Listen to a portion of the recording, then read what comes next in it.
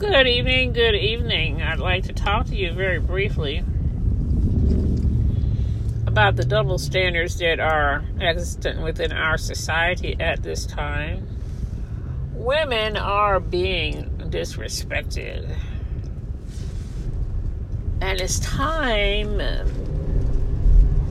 that someone took a serious look at this.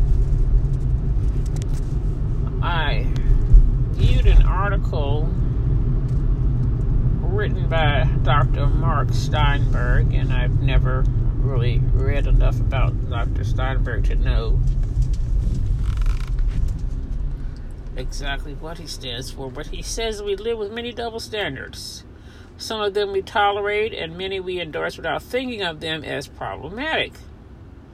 A double standard is a set of differential rules or principles applied to or expected from the same or similar people and situations. It typically reflects in dual interpretations of the same behavior or characteristics by different individuals who, in theory, are thought to be equal. That's the end of my quote. And that's the beginning of his article. But I'd like to say that I am a victim of misogynistic treatment, and it resulted in me losing 86 cents in the grocery store. So I've taken that store to court because I believe I'm owed my 86 cents. I would have taken them for 50 cents. But the point is of all of that is that we deserve to be treated with fairness, whether we're black women, white women, or any color. When you look at the struggles that women have faced, they are so different from what men have faced. And there are a multitude of issues surrounding women at this time. And I'm not going to call any of them out, but certainly I was ill-treated by a misogynist. Someone who has had some problems in his life dealing with women. Who has some issues with women. And he called me the B word, and he told me to bounce, and took off his mask and sprayed saliva in my face, and refused to give me my change of $100 bill.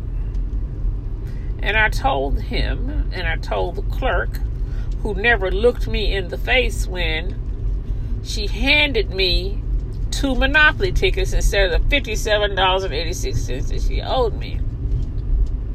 She didn't even look at me because I believe that she and the manager were colluding on keeping my money. And I wasn't having it. And so I expressed myself in a very forceful manner, and I even put this whole situation on YouTube, on Facebook and YouTube.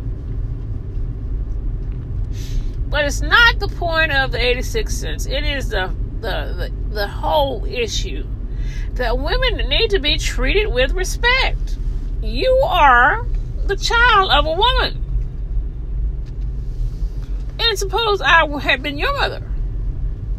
How would you like it if someone treated your mother that way and called her a B word, a female dog, and told her bounce?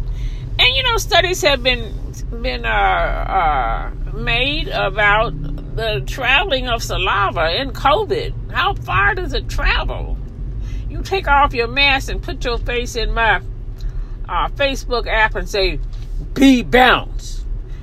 Putting the emphasis on the B causes more saliva to spew.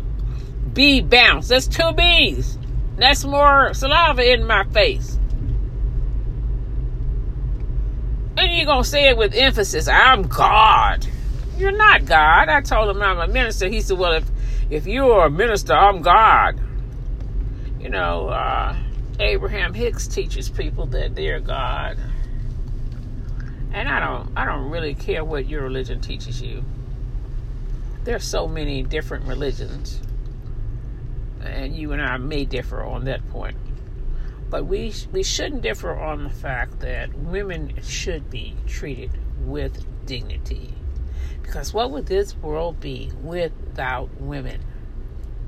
And so I took this story to court,